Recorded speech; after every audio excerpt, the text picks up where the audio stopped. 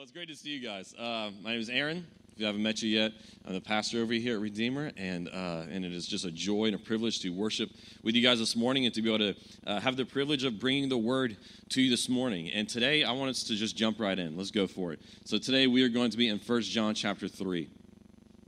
We're going to be in 1 John chapter 3 today. Once you get there, make your way down to verse 13.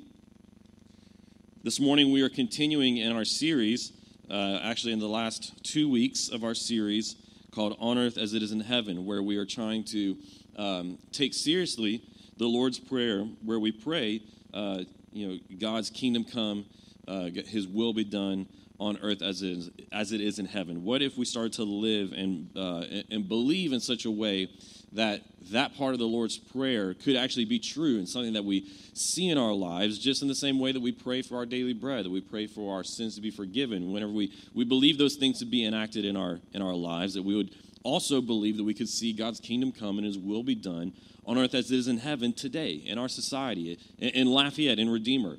And so we've been trying to apply God's will, which is revealed in His Word. So trying to apply God's Word, His will, to some of the various issues that we face in our lives and in society today.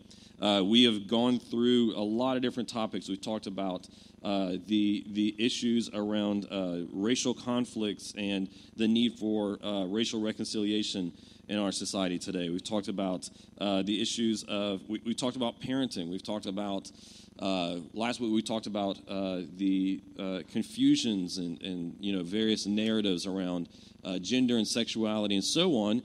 Today we're going to be diving into another topic, today talking about poverty and what is as Christians, how should we approach this issue, this topic here. And so we're going to be taking as our guide this morning these words from John, the Apostle John in 1 John chapter 3, starting at verse 13. So if you're there, then you can read along with me.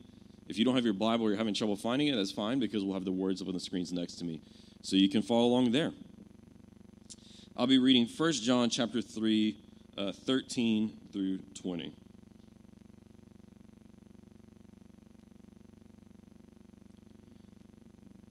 Do not be surprised, brothers and sisters, if the world hates you. We know that we have passed from death to life because we love our brothers and sisters. The one who does not love remains in death. Everyone who hates his brother or sister is a murderer, and you know that no murderer has eternal life residing in him. This is how we know we have come. This is how we know we love. He laid down his life for us. We should also lay down our lives for our brothers and sisters. If anyone has the world's goods and sees a fellow believer in need, but withholds compassion from him, how does God's love reside in him? Little children, let us not love in word or speech, but in action and in truth. This is how we will know that we belong to the truth and will reassure our hearts before Him. Whenever our hearts condemn us, for God is greater than our hearts, and He knows all things. So here we have these words from John to a church that he is writing to in 1 John chapter 3. And we have this topic brought up in this passage here about if you have the world's goods, give them to those who don't. So this issue, this topic of poverty. I think when we approach Scripture on this topic, we can do this in a lot of different ways, and not just the issue of the poor, poverty, and so on. We can do this in a lot of different areas, but I think especially in this area as well. Whenever we approach Scripture and we read some of the various passages and what they have to say, we often treat it like a Rorschach test. You guys know what I'm talking about when I'm referring to the Rorschach test. The Rorschach test was developed by was a Swedish artist, I think. This Swedish artist, psychoanalyst, who would take these ink blots and then show them to people and say, "Now, what does it look like to you?" And then we're supposed to gain some kind of psychological insight to a person based off of how they interpret these various different shapes and forms of these ink blots. You guys know what I'm talking about, the Rorschach test. And I think that we often come to Scripture and we read different passages and what those passages have to say on different topics and treat it in a similar way. In other words, we come to a passage like in Luke chapter 4. one of the greatest passages in Luke chapter 4, whenever Jesus stands up in the synagogue. This is right after him spending his 40 days of fasting in the wilderness and temptation. He stands up in the synagogue and he quotes from Isaiah, and he says, I have come and arrived to bring the kingdom, to bring, healing to the lame, sight to the blind, and to bring good news to the poor. And we read these wonderful phrases like that in Scripture, and from the mouth of Jesus, good news to the poor. And we often then don't dig deeper into saying, well, what does Jesus mean by good news and the poor? And instead, we often just, like those ink blots, say, well, this is what it seems like he's saying to me, right? And we can do that, like I said, with a lot of different topics in Scripture, but especially this one. I think whatever biases we approach this topic with, or whatever, narratives that we had coming into it from politics or from whatever economic views we hold, we come into it and we just apply whatever thoughts and assumptions we already had, right, based off of those other theories, to what Jesus is saying, or to what John is saying, rather than digging into, well, what are they saying, and then let's let what they say and what they meant by their words judge how we view this topic, right? And so I think it's important that we do this. When we ask, good news to the poor, what does that mean in the way that Jesus meant it so that we can understand it? And so my goal today is to try to bring some clarity and also to remove some guilt whenever it comes to this topic, because I think that very often when we talk about helping the poor or addressing poverty, it's very often driven by guilt and fear, maybe even. And so my goal today is to try to add some clarity to these passages that we read, and also to remove some of that guilt. And so we're going to be looking at this passage and three things from what I read here in 1 John 3. The first thing we're going to see is our mission, the mission of the church when it comes to poverty, the mission of the church. Secondly, the sign. There's an important sign that we can interpret here that is very relevant for all of our lives. And then thirdly, the power to do these things, all right? So we're going to talk about the mission, the sign, and the power. Let's begin by talking about the mission. So John is writing here, and he tells them, if anyone has the world's goods, right? What are the world's goods? Possessions, right? Capital, finances, whatever are the world's goods. If anyone has the world's goods and he sees a fellow believer in need, then he should help them. He should not withhold compassion, because withholding compassion questions whether or not God's love is within him. What John is doing here is he is essentially quoting, and it's not a direct quote, but it is a very close restatement of something that we saw already in the Old Testament. In the Old Testament, whenever Moses was giving the law, actually giving the second law in Deuteronomy, you know what Deuteronomy means, second law? He was giving them the law once again. Whenever Moses is giving them the law in Deuteronomy chapter 15, Moses told them, he said, if there is a poor person among you, one of your brothers within any of your city gates in the land the Lord your God is giving you, do not be hard-hearted or tight-fisted towards your poor brother. Instead, you are to open your hand to him and freely loan him freely loan him enough for whatever need he has. And so John is not giving something new that has never been seen in Scripture before, that has never been in the Bible, that was unheard of until this time, that we ought to help those in need. But he was essentially restating something from Deuteronomy chapter 15, a practice, an attribute, which was already supposed to be central to the life of being one of God's people. Just as it was central to being one of God's people as an Israelite to help the poor in the land, so also should it be central to the life of someone following God as a Christian to help the poor who are among us. And that's what John is doing here. He's essentially, he's referencing back to, calling their minds to, restating from Deuteronomy 15. But if we can sit in Deuteronomy for just a moment, I think it'll help us to find out the importance and why it is that helping the poor is it ought to be a core attribute of what it means to be someone who follows God, right? Why is it important? What does it mean for us to be the kind of people who help the poor who are among us, right? Because I think that it would be easy for us, because helping the poor is a common value in our society today, right? Praise God that we live in a society, that we live in a time whenever helping the poor is, generally agreed upon as a good thing. Most of the time what we're arguing over is how do we help the poor, but helping those who are in need is generally seen as a good thing, whether you're on the right, left, center, up or down, whatever other sides of the aisle there might be on or whatever. Like, we all agree on that. But the question is, why as Christians? We learn in Deuteronomy chapter 4. So before Moses taught them that in chapter 15, in Deuteronomy chapter 4, he's giving them sort of the preamble to the law, the establishment of the covenant. And so he once again describes the covenant to the Israelites, telling them, God is committing to be your God and you to be his people. And as you being his people, you will live according to his word. And as him being your God, he will bless you according to the terms of this covenant, right? So they enter in this covenant, and here's what Moses says to them in Deuteronomy chapter 4 about following the laws that they are going to receive in the covenant. In Deuteronomy chapter 4, verses 5 through 8, Moses says, "Look, I have taught you statutes and ordinances as the Lord my God has commanded me, so that you may follow them in the land you are entering to possess. Carefully follow them. Listen, for this will show your wisdom and understanding in the eyes of the peoples." He's not talking about the Israelites, but the nations around them. "When they," once again, the nations, "hear about all these statutes, they will say, 'This is a great nation. This great nation is indeed a wise and understanding people.' For what great nation is there that has a God near to it, as the Lord our God is near to us whenever we call on him?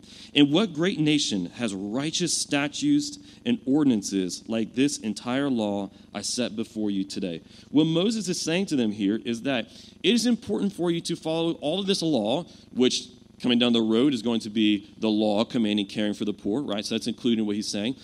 It is important for you to carry out the laws, ordinances, and statutes, not only because they are the terms of the covenant, right? They are how you live in relationship with the Lord your God, but also for this. He says, so the nations will look at how you care for the least among you, how you care for those at the bottom of society, and they will be amazed.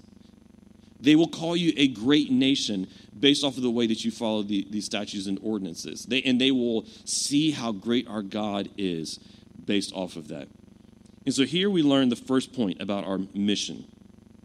We showed the world the glory of God in our care for the poor. We have an opportunity to show the world the glory of God in our care for the poor. One of the ways, based off of what John is saying here, and based off of what Moses is saying, based off of what all the scriptures say together, one of the ways that we can show the world who God is by being a society of justice, is by being a society which helps the least of those among us, right? Whenever you go to help somebody who might be able to pay you back, right? Is that seen as an incredibly virtuous act, right? Not so much. It's a good thing to do, I guess, but it's not seen as all that incredibly virtuous because you're going to get your money back, or you're going to get your possession that you borrowed. You're going to get it back. Maybe even if it's an official loan, you might get it back with some interest, right? It's not seen as all that virtuous. If you help somebody with an opportunity who might one day down the road be able to give you an opportunity in return, right? Networking, is that seen as something that is virtuous? Not necessarily. But whenever you help those who cannot help themselves, wherever you help those who might not be able to pay you back and who, in fact, will not pay you back, wherever you help those with, whether it be the world's goods, whether it be through opportunities, and other forms of help those who are not going to be able to, down the road, pay you back for it, well, then that is something that the world will look at and see as virtue. And whenever we do these things, because we are doing them as an expression of who we are as God's people, then that brings glory to God. You see, the people of Israel were intended to be a nation of priests. You know what that means? A priest is somebody who would be an intermediary, a mediator. A priest was somebody who would stand in between God and the people as a representative of the people to God and as a representative of God to the people, as an intermediary in that relationship. And throughout the Old Testament, there's this calling on the nation of Israel. There's a calling on God's people that they are to be a nation of priests, What does that mean? Well, it means that they are to be like, as a collective, as a group of people, that they are supposed to be that nation of priests who are like intermediaries standing between God and the world, showing to the world the character and the glory of God. One of the ways that they were to fulfill that was in their care for the poor, the stranger, and the alien. And it is the same thing for us as well. Because in 1 Peter chapter 2, Peter says to the Christians, to Christians living scattered abroad in the Roman Empire, in 1 Peter 2:9, he says to them, "But you are a chosen race, just like Israel was chosen, a royal priesthood." You hear that? "A holy nation, a people for his possession." Why? "So that you may proclaim the praises of the one who called you out of darkness into his marvelous light." And so, this central characteristic of the people of Israel carries on into the New Testament as well, and carries on to the church. Just as they were called to be a nation of priests, Peter says, we are called to be a royal priesthood, living our lives in such a way that we represent to the world, that we represent to our neighborhoods and to our workplaces, that we represent to Lafayette and Acadiana, the character of our great God, so that they might see the way that we love one another, so that they might see the way that we sacrificially care for the least of those among us, so that they may see the way that we give to those who cannot give back, and see the glory of our God. You see, church, this is a part of our mission.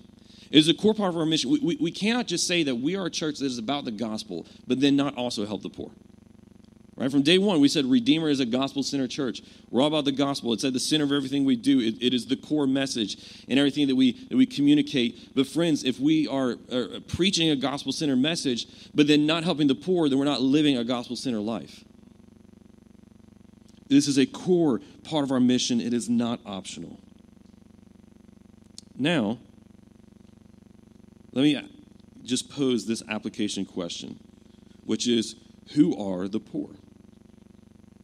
Who are the poor? Because you might notice this when you read Scripture, especially this one here in John chapter 3. John specifically says, he says, whenever you see a fellow believer, and whenever you see a brother and sister in need, and you withhold from them the world's goods, then how can we say the love of God resides in you?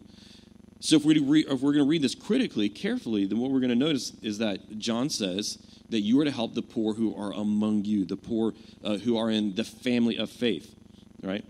We see similar things in the Old Testament in Deuteronomy. Whenever God is calling his people to care for the poor, he says, whenever you see one of those among you, right, in the family of Israel, one of the people in the covenant with God. Also in Matthew chapter 25, we have that very famous passage where it says that one day God is going to bring the nations before him, and he is going to divide them with the sheep on his right and the goats on his left. He's going to say to those on his right, you fed me, you clothed me, you visited me with me whenever I was in prison, you helped me, right? So on and so on. And so come in and enjoy your reward. And he says that they will say to him, when did we see you hungry and feed you, or thirsty and give you something to drink, or naked and clothe you? And here's what Jesus says. He says, and he will respond to them, whatever you did for one of the least of these brothers and sisters, you have done for me. And so even in this scenario, what he is talking about, because he just said that he split the righteous and the wicked, he said, and so in that context, he has split the righteous and the wicked. He said, whatever you have done for one of the least of these, he is talking about the least of these among the righteous.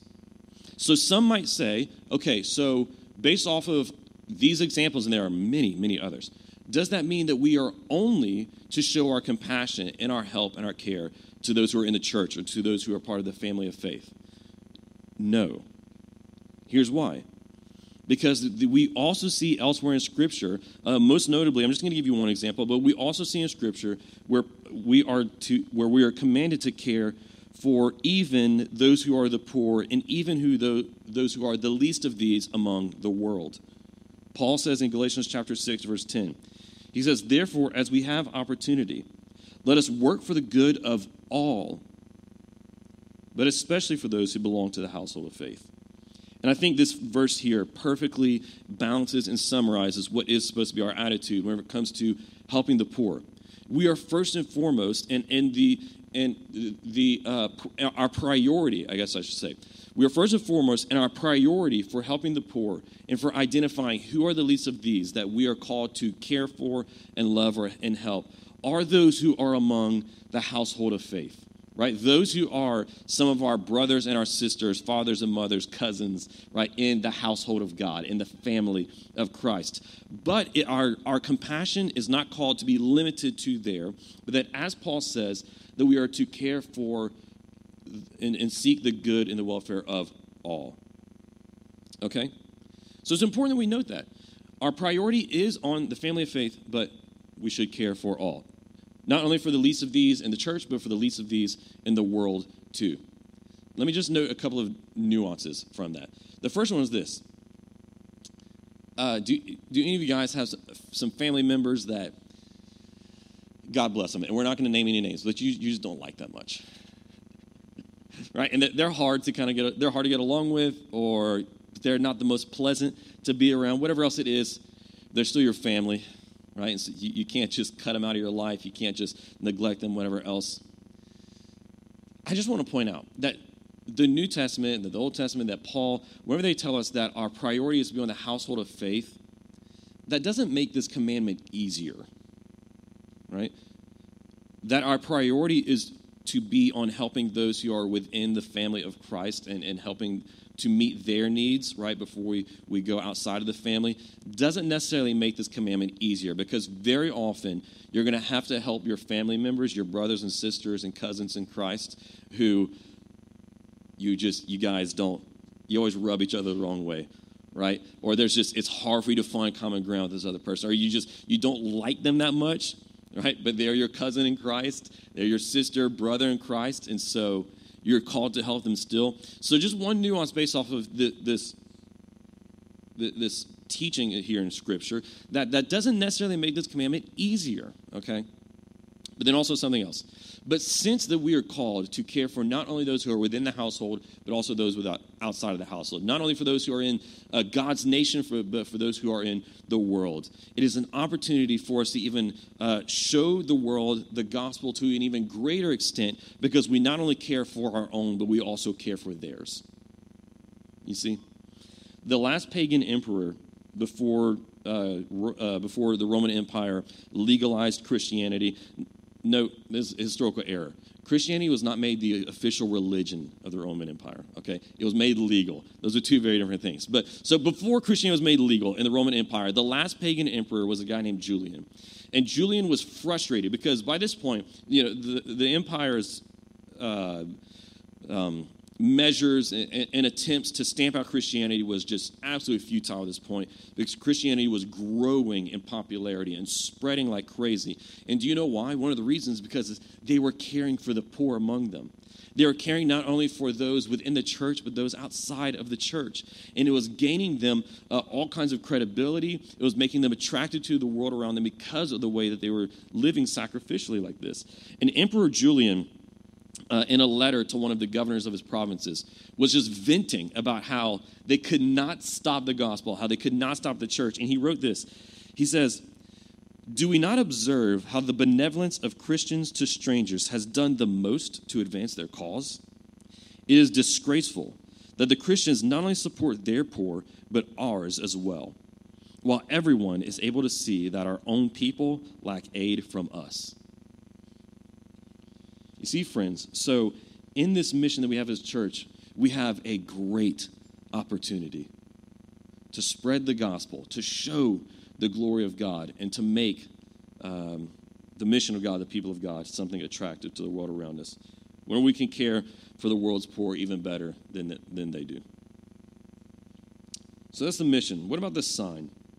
Let's talk about the sign that this can provide. And this is something that is not so much outward, right? Because we talked about how the mission to the world is somewhat like a sign to the world. But I want to talk about a sign that's for us. Here's what I mean by that.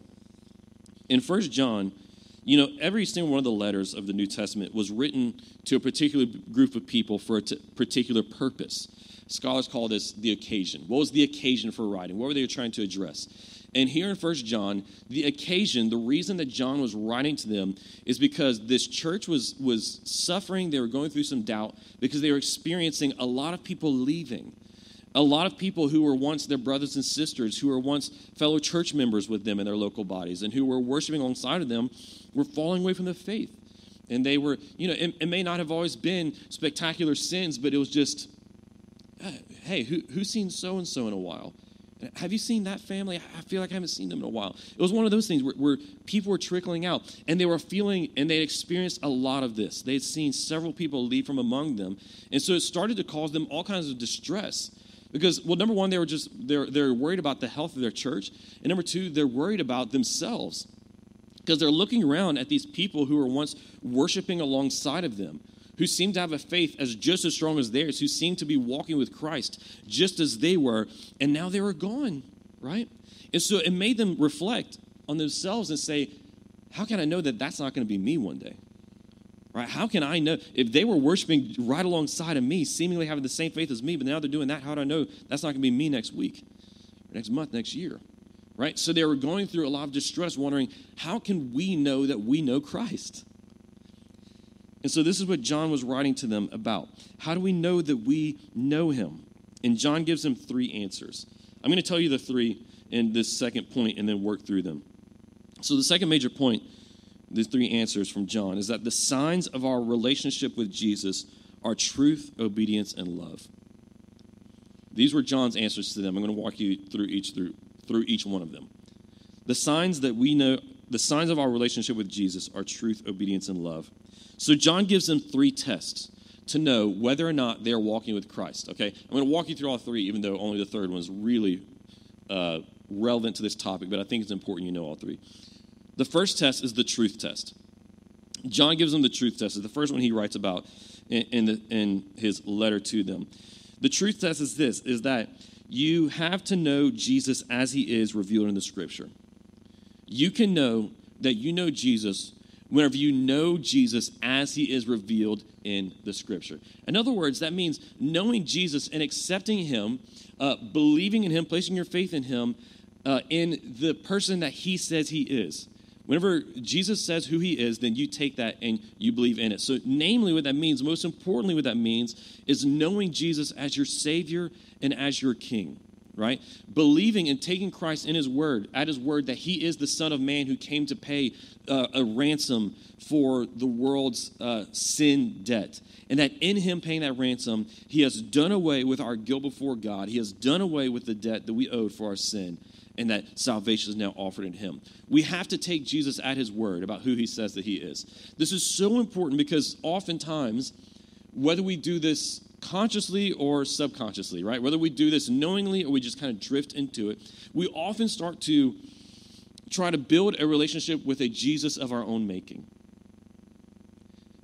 The way this works out is to look at Jesus and say, I don't like these aspects of Jesus, right? I like the very loving part and the loving side of him, but the truth inside of him, the judging side of him that says that he's one day going to judge the world in righteousness. I don't know so much about that. I don't like that part of him. Or I like whenever Jesus calls us to personal holiness and character and virtue in following him, but whenever he calls us to give up our goods to the poor, right? I don't like that side of him so much, right? We can come to Jesus and try to ignore various different aspects of who he is or what he taught us, right? You can come to Jesus and say, I like to think of him more as just a good teacher, right? But can you have a relationship with Jesus if you come to him and say, I know that this is who you said you are, but this is who I like to think of you as? Because that's essentially what we're doing. Like I said, whether you're doing it consciously or whether you've just drifted into that, coming to Jesus and say, I know you said this about yourself and this about life, but these are the things that I actually want to think about you.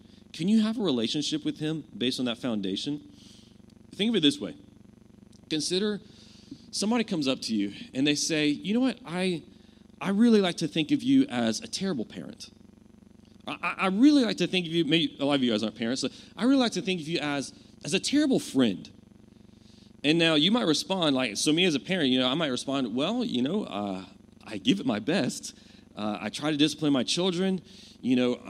People sometimes often think that maybe I'm a little too strict, right? Because I set boundaries and I hold them to it, but I'm just doing my best. But the person says to me, but I like to think of you as a terrible parent, I like to think of you as just, you let your kids run wild and do whatever they want, and they're constant chaos and a headache on everybody. If somebody's saying this to you about being a friend, I like to think of you as just a really backstabbing friend. Somebody that no one can really count on. But that's not true of you at all. Then you might respond in such a way saying, well, you can think that. It's a free country. You're allowed to think that. But our relationship is over, right? Because you can't have a relationship with somebody based on with them believing something about you that is not truth at all. And the same thing is true with Christ. If we want to have a relationship with him, then we have to know him as he is revealed in the Scripture. We have to know him and accept him based upon the things that he says about himself and that Scripture says about him. So that's the truth test. The second is the obedience test. You know Christ if you obey his commandments. You can know that you know Jesus, right? Because these things, what we're talking about is assurance, knowing that we know him, knowing the relationship. So you can know him if you know him with truth. You know that you know him if you obey him. We can't really say that you're in a relationship with somebody if you're constantly, or that you really know somebody, right? Because if you really know somebody, then you know the things that they disapprove of. You know the things that they are displeased by. You know the things that, you know all their pet peeves, maybe, right? You know the things to avoid and the things to celebrate and how to act around them and the things that hurt them and so on, right? Whenever you really know somebody, you know those things. And so if you know those things and you are constantly going against them, you're celebrating what they disapprove, and you're doing what displeases them, and you're stepping on every single one of their pet peeves and doing all these things. You're committing things that hurt them, right? They can really claim to know them or to have a relationship with them if you go doing all those things? No, of course not. And the same thing is true for us if we are Christians following Christ. We cannot say that we know him, and we cannot say that we are following him and that we truly have a relationship with him if we go around doing all the things that displease him. If we constantly go around affirming or accepting or doing what he disapproves of. We cannot say that we have a relationship with Christ and know him if we are always doing things that grieve him. All right? Now look, it's possible to be a Christian and to disobey. That's possible because your salvation is not contingent, is not based upon your performance, right? And so even though we're Christians, we're still dealing with sin. And there's grace for us in that.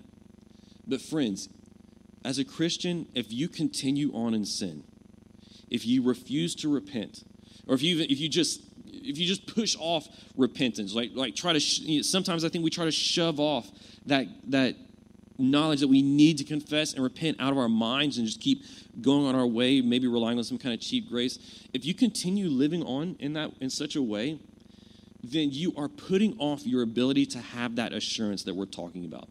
Assurance, the knowing that you know, having that confidence that you know Christ, that he knows you, that you are in relationship with him, that you are a child of God saved by his grace and being transformed by his Spirit, right? Being made new day by day, like that there is a crown of glory waiting for you in heaven, right? That you are looking forward to that weight of glory one day.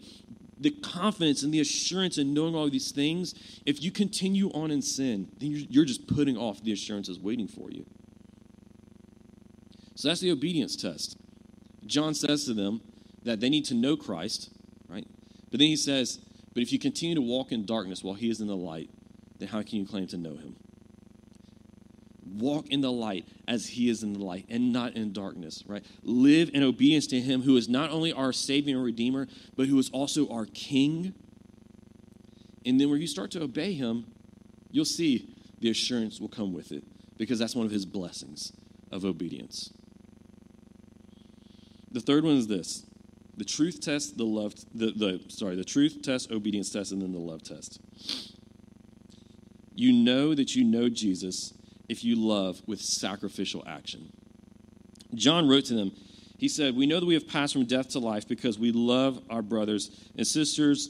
The one who does not love remains in death. Now, once again, if we treat Scripture like a Rorschach test, if we approach it and we just apply to it all the different things that we think, then we're really watering down what John is saying here, because we think, okay, well, if I have this nice warm feeling towards my brothers and sisters in Christ. If I show up at church on Sunday morning and I'm filling up my coffee and I'm smiling at everybody else and I'm happy to see them and our kids are being crazy and we're joking around and then I'm loving the brothers and sisters. Well, then that must mean that I'm passing this test and I'm doing great, right? But that is not what John means by love here. What John means by love is a sacrificial action, right? It is active. It means doing something. It means doing something sacrificially, because John defined it for us. John defines love for us in this way. He says, this is how we come to know love. He laid down his life for us. You see, in the Christian church, when it comes to loving one another as brothers and sisters, when it comes to helping the least of these among us, what is our standard for love? It is the cross of Christ. That's a high standard. Jesus laying down his life, Jesus sacrificing everything on the cross so that we might receive the blessing of his actions, right? That is our standard of love. And so if what we are calling love is just warm feelings and laughing and small talk at church, but not sacrificial love in action towards one another, then the love of Christ is not in us. John says, this is how we know love. He laid down his life. Are you laying down your life? Are you willing to live in a sacrificial way so that you might help our brothers and sisters who are in need? And Redeemer, I just want to say that I think that you guys are doing great in this. I want to encourage you in this for a moment, because last year was a hard year for everybody, right? With the COVID pandemic, the shutdowns, people losing jobs, losing incomes, facing various trials, being sick, family members being sick, losing family. It was a crazy year for us. But over here at Redeemer, even in our small church, right? We're just a little group of people. And even in our young church, we're not just small, but we're young, right? A lot of you guys, you're not really going to, we're not going to make it onto any, church growth magazines for our giving. Okay. Let me just put it that way. But despite all that, our church gave over $13,000 away last year to organizations helping the need outside of us, helping children in foster care and adoption, helping missions organization, feeding international students at UL, various different missions agencies and missionaries. You guys gave over $13,000 away last year. And our small church, with our young congregation, some of you guys only make $13,000 a year. Right? Praise God for that. And praise God for your witness and for what you're doing. And so I just want to encourage you guys and brag on you guys a little bit here and say, thank you for loving sacrificially. Let's continue to love sacrificially, and let's make last year look like just the small start to something, right? Something that we can just grow into and continue pressing into. As a church, as individual church members, brothers and sisters, but also collectively as a body, let us continue pressing into radical generosity that is only possible through sacrificial giving, through sacrificial living. Because you know what? To love in a way that shows people the love of Christ, that requires a sacrificial life.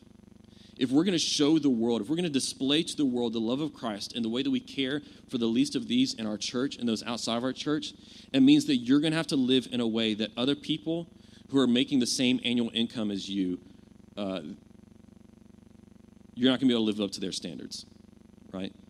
2 people that make $60,000 a year, one in the church, they're going to have to live according to lower living standards because they're living sacrificially so they can show the glory of God with their worldly goods.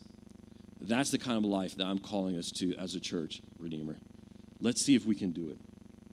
Because here's what I want us to see, which is that we are called to sacrificial living.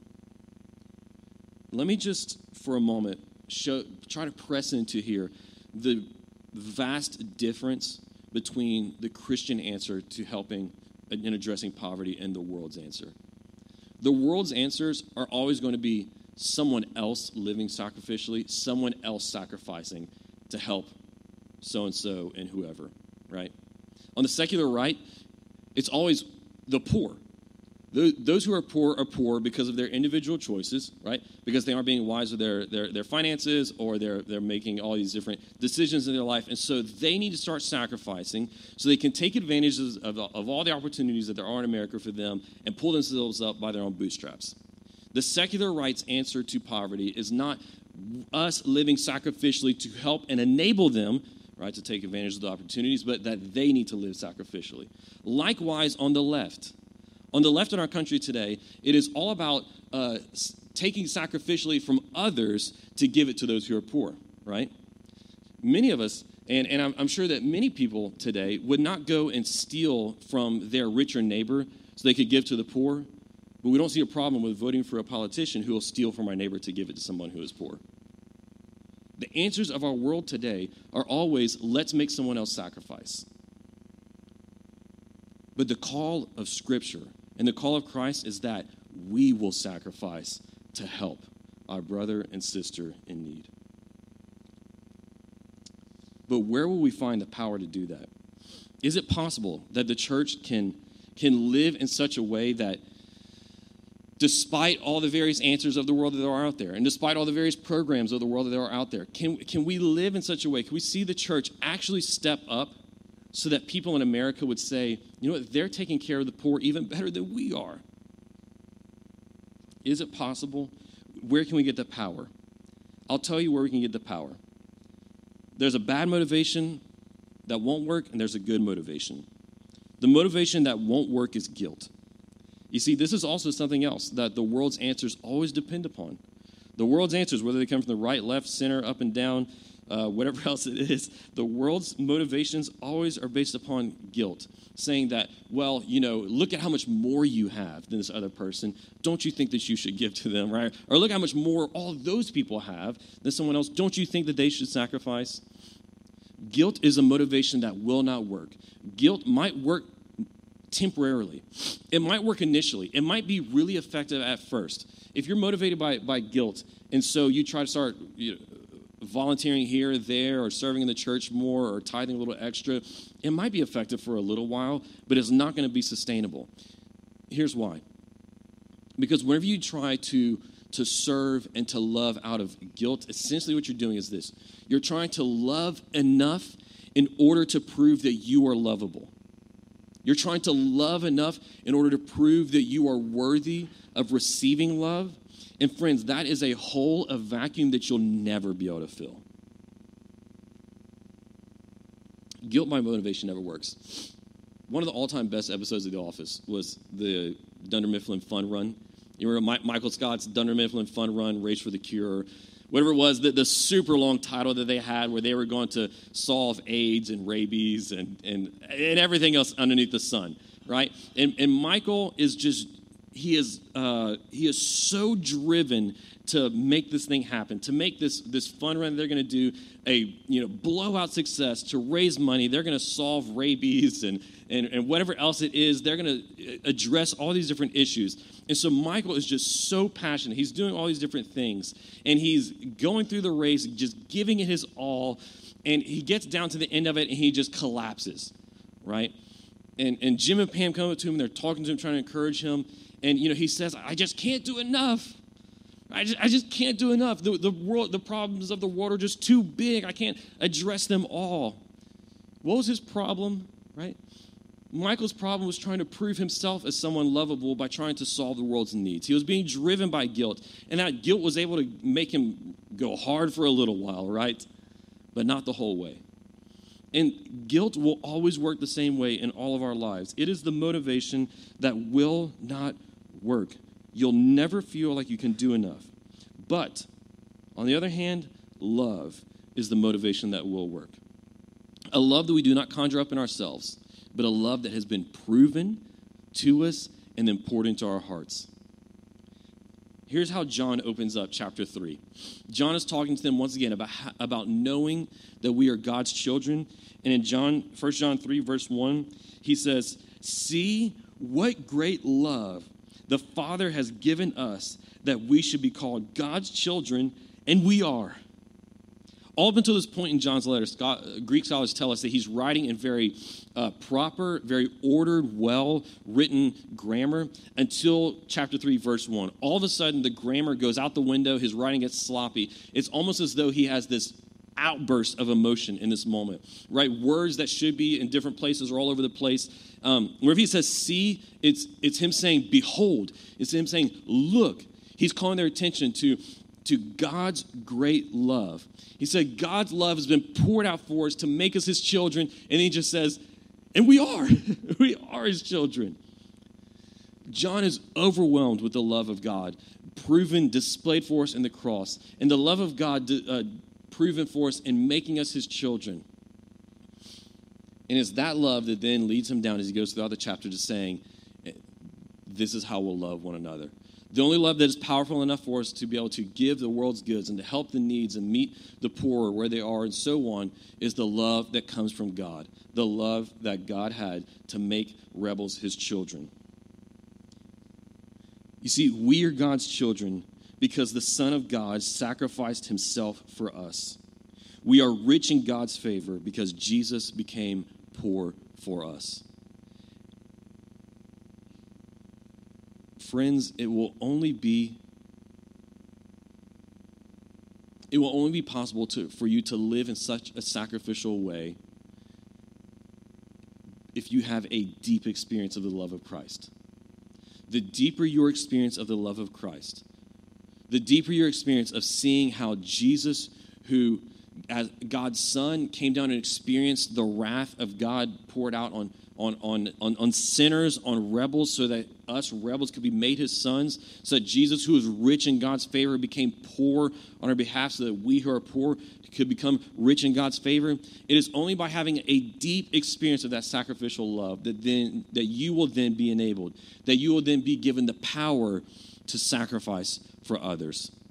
To sacrifice for others to such a degree that it makes the world look and say, what a great nation with a great God. And so the last application I want to give you is this, is that we don't love the poor out of guilt or out of utopian visions, but we love in order to serve with the love of Christ. Remember this, when the world would guilt you into serving the poor, whenever the world tries to divide society between lines of class or economic income or neighborhood or whatever else it might be, and say that, depending on which side of the line that you're on, you're in the guilty party. Depending on which side of the line you're on, economically, you're bad. And so in order to prove that you're not bad, you need to make sure that you're helping these people. You see, that's solutions based on guilt. But remember what Jesus said to those righteous sheep on his right hand. He said he's going to put the righteous on his right hand. He's going to say, whenever you gave the hungry food, whenever you gave the thirsty drink, whenever you visited those in prisons, and whenever you gave the naked clothing, you did so as though you were doing it to me. And for that you will receive a reward. You see the vast difference there. Not based upon guilt, but based upon the love of Christ that we have received, we love. Not based upon a class struggle and warfare and proving your atonement by dissociation from a certain group, but instead not loving the poor because of what class they belong in or what we identify them as, but loving them because we love them as if we are loving Christ in return for what he has done for us. That's what Jesus meant when he said, you have loved the least of these as though you were loving me. There are churches who sometimes only serve in truth. They preach the truth. They share the gospel. There's other churches who aren't so sure about the truth, and so they only serve in deed and through social action. If we're going to be a truly gospel-centered church, then we cannot only love in deed, but we cannot only love in truth, but we must serve and love in both word and deed. Learning that deed ministry, helping the poor, the elderly, the ill, whatever else, is a sign that we belong to Jesus. And it is a sign to the world, and it is an enacting of God's will being done on earth as it is in heaven. Let's pray. Lord, the power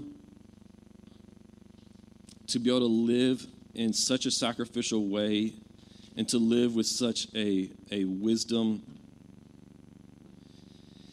that whenever it manifests itself in our life, it produces a sign to the world of the greatness of your gospel, the riches of your mercy, and the infiniteness of your grace, Lord. The power to accomplish something in this way, that we might hear the emperors of our day say, look at how they care for our poor even better than we do.